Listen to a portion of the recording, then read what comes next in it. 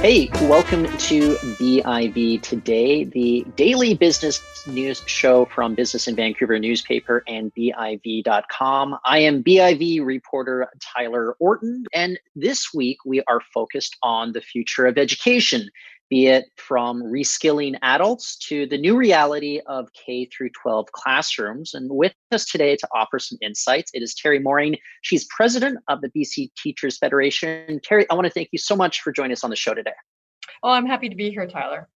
Well, so we're discussing the future of education all week, and I think there are two different things that we need to consider. What does the future of education look like in the short term, and what do things look like in the long term? I'm curious, though, we're looking towards September. It's a month away until children are supposed to return to the classroom.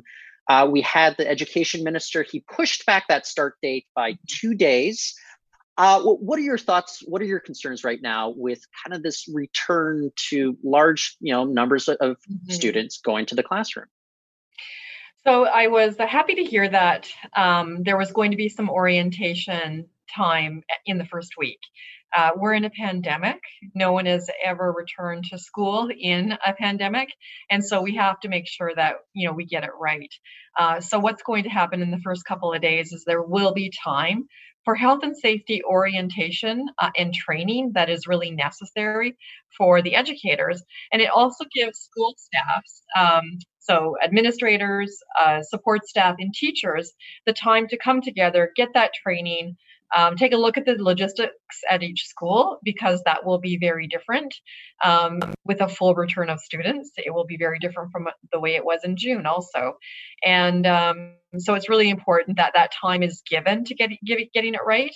And then the Thursday and Friday, when students do come back, it'll be important for those school teams to be all training students together, so that everyone understands what is expected. There's going to be really important to clearly communicate with families as well, because the reality is many of our students haven't been back to school since we had to move to emergency remote learning in the spring, and so they're going to see a very big difference.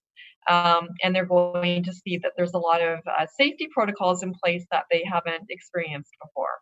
And so it's really important that everyone understands what they are, that they're very carefully taught and adhered to throughout the school year. It was interesting because the education minister said a few weeks ago that if you look at the larger schools, they may not be able to cohorts of 60 to 120 students that we're speaking of. So he suggested there might be that return to some remote learning in some situations. How did that go when we had that going on last spring? It just, from the teacher's perspective, it's not going to be quite the same. But what's your takeaway from some of the changes that we did have to implement? So in the spring, we were in an emergency situation.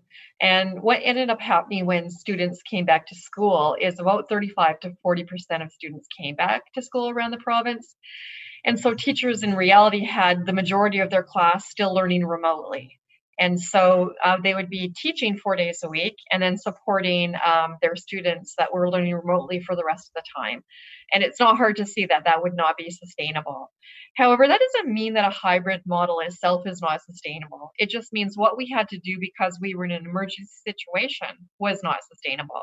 And so we're perfectly able to plan for a hybrid system if need be, that is sustainable, where some teachers are dedicated to the online learning and some teachers are dedicated to the in-class learning. That's not really what's planned for September, though it was recognized right from the start that some of the larger high school, and I'm hearing even high schools, and I'm hearing even maybe some of the mid to large high schools are going to have some difficulty implementing the learning groups model or the cohort model. And so the reality is that we'll still probably have some students doing some of their learning, at least in a hybrid way online. And we knew that from the start.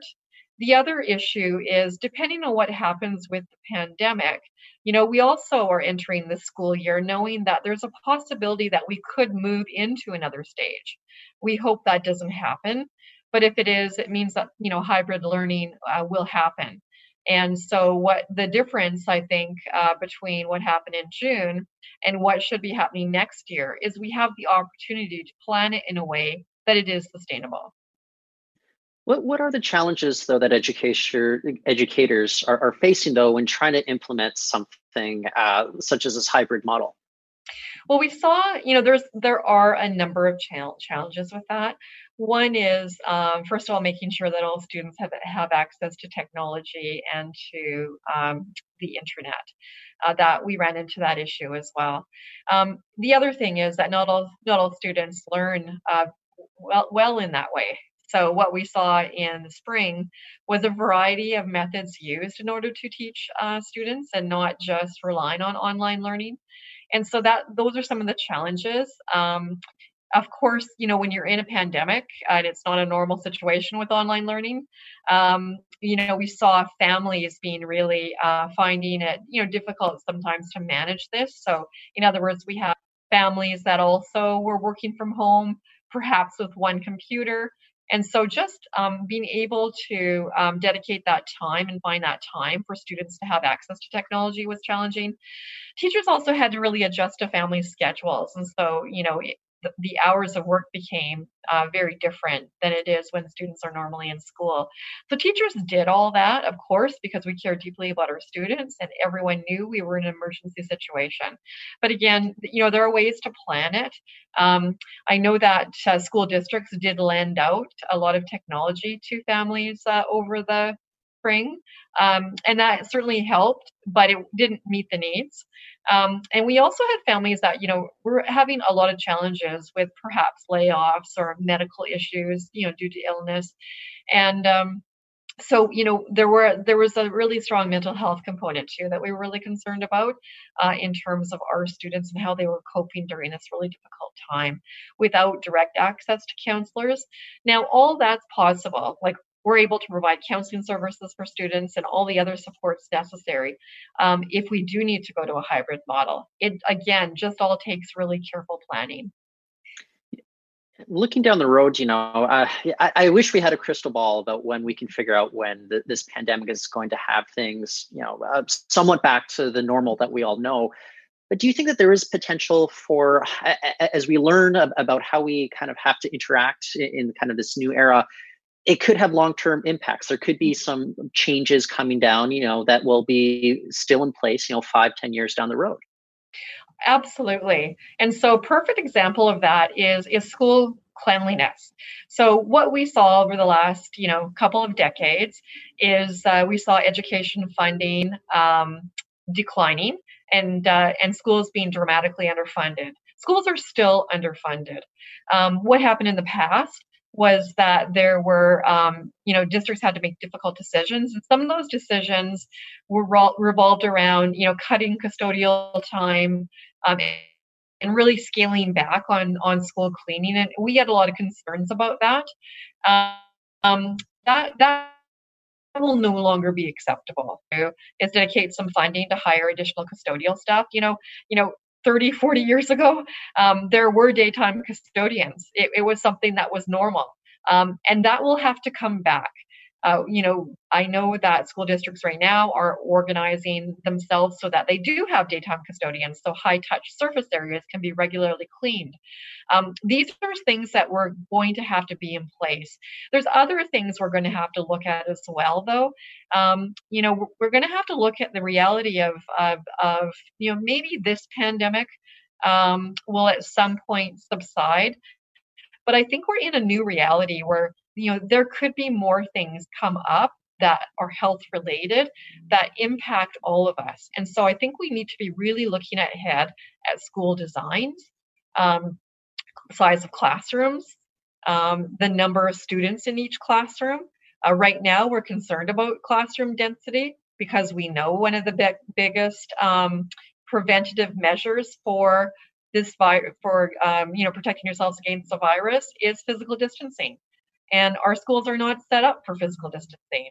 And so those are the things that we need to take a look at going forward. Hand washing stations. We have so many classrooms, either without sinks or without running water.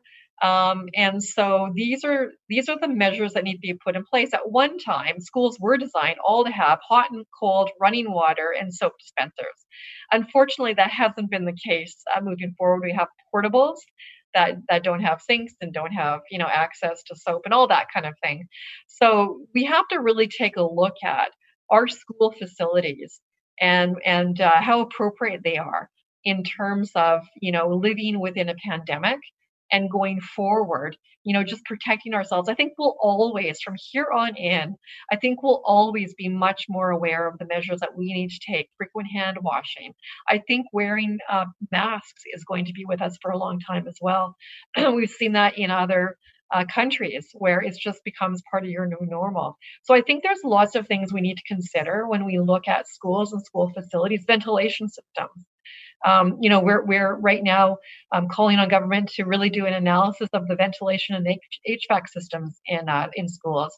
We have schools that don't have windows that open, and have old ventilation systems.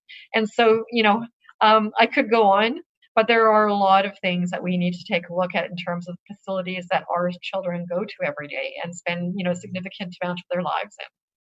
What about access to equipment? Because look, it's been a while, I'll admit it, since I was in, K to 12 classes, but I always recall, teachers would have to share a lot of equipment going on. How is that going to be practical in a situation like this where, you have a novel coronavirus that still amid us? And that's something that really has to be rethought as well. So school manipulatives, when you look at kindergarten classrooms, toys, in June, teachers were able to kind of bundle up groupings of materials for students so they didn't have to share. These are, washing hands before using equipment, washing hands after using equipment. There's some really realities here that mean that, schools are going to have to really change. There's going to have to be more of an investment of school materials, classroom manipulatives, so that students don't have to share with different classes or amongst groups of students. So this is a really big rethinking of how we do things in education, and I don't think it's going to be temporary. Certainly we'll be living in some sort of staged education plan for some time, the majority of next year or the entirety of next year, and perhaps beyond. So, we're at the Federation, we're not looking at this in the short term. We're looking at what needs to be in place and sustainable over the long term. And how can we rethink how we do things? A lot of school buildings have been approved recently. This government has put a big investment in infrastructure, including building new schools and renovating schools.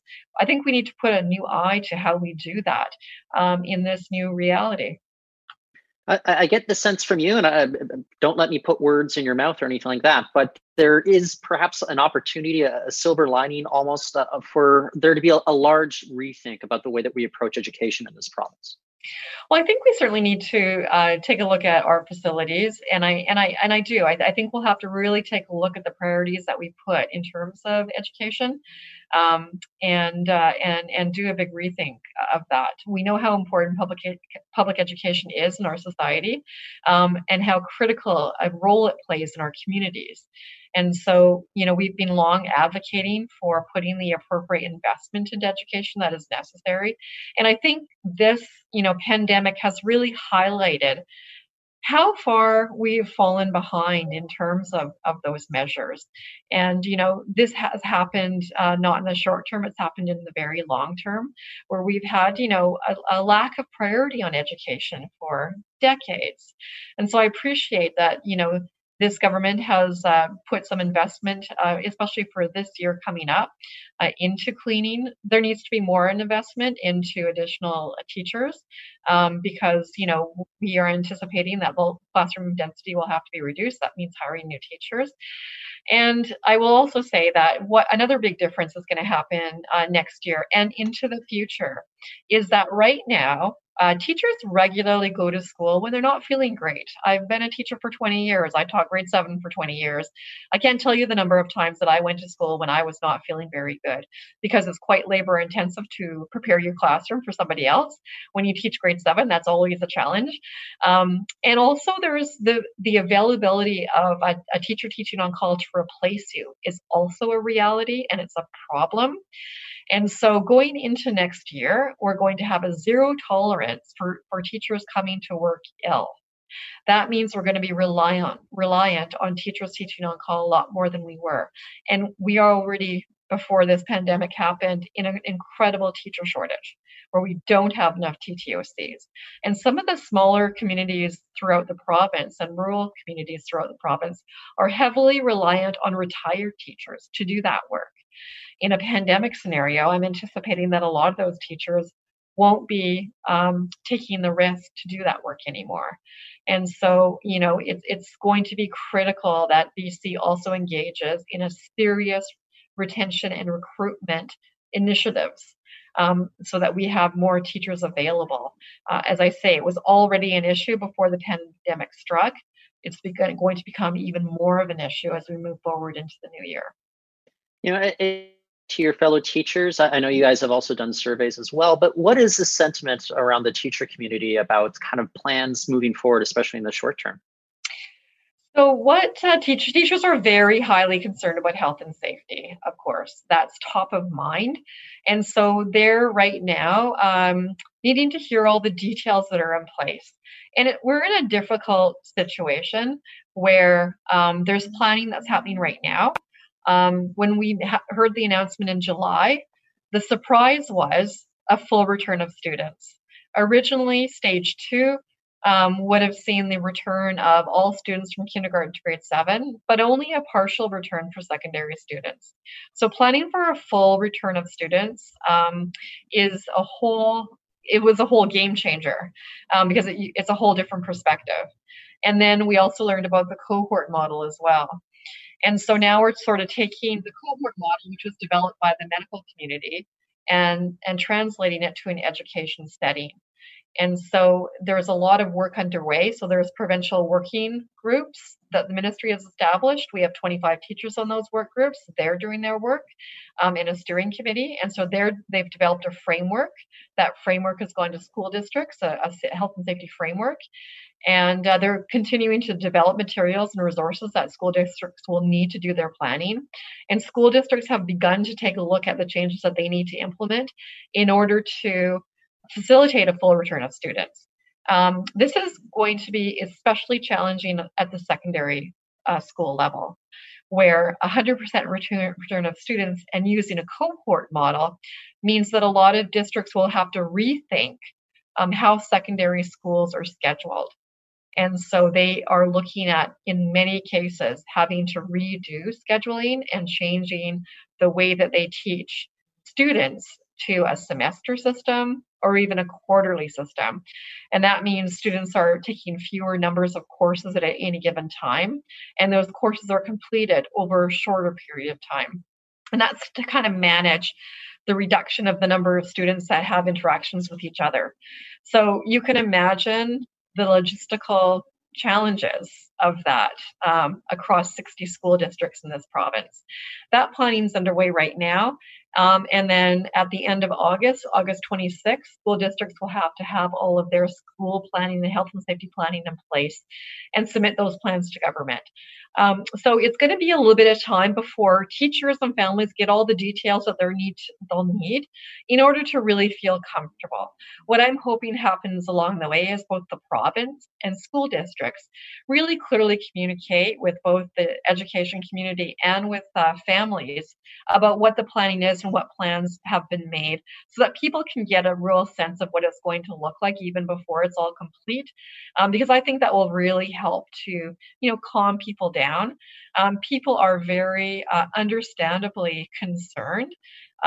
Families are concerned, and so are teachers and support staff. So the more information that can be shared clearly, as early as possible, the better. So, that's why I was glad to see yesterday the announcement around the start of school happen, because families and teachers will need some time, but especially families will need time to plan, accordingly. So they needed to have at least this amount of notice. Terry, I think it's interesting to think that we're discussing this just before, students and teachers are going to be returning. I want to talk to you in about 2 or 3 months, and we'll figure out how things have been going, because I think things are going to change very swiftly, as we found out so far. But in the meantime, I just want to thank you so much for joining us on the show today. Thank you very much, Tyler. That's Terry Maureen. She is president of the BC Teachers Federation. And that's it for the show today. Go to BIV.com for more interviews and more stories there. Until next time.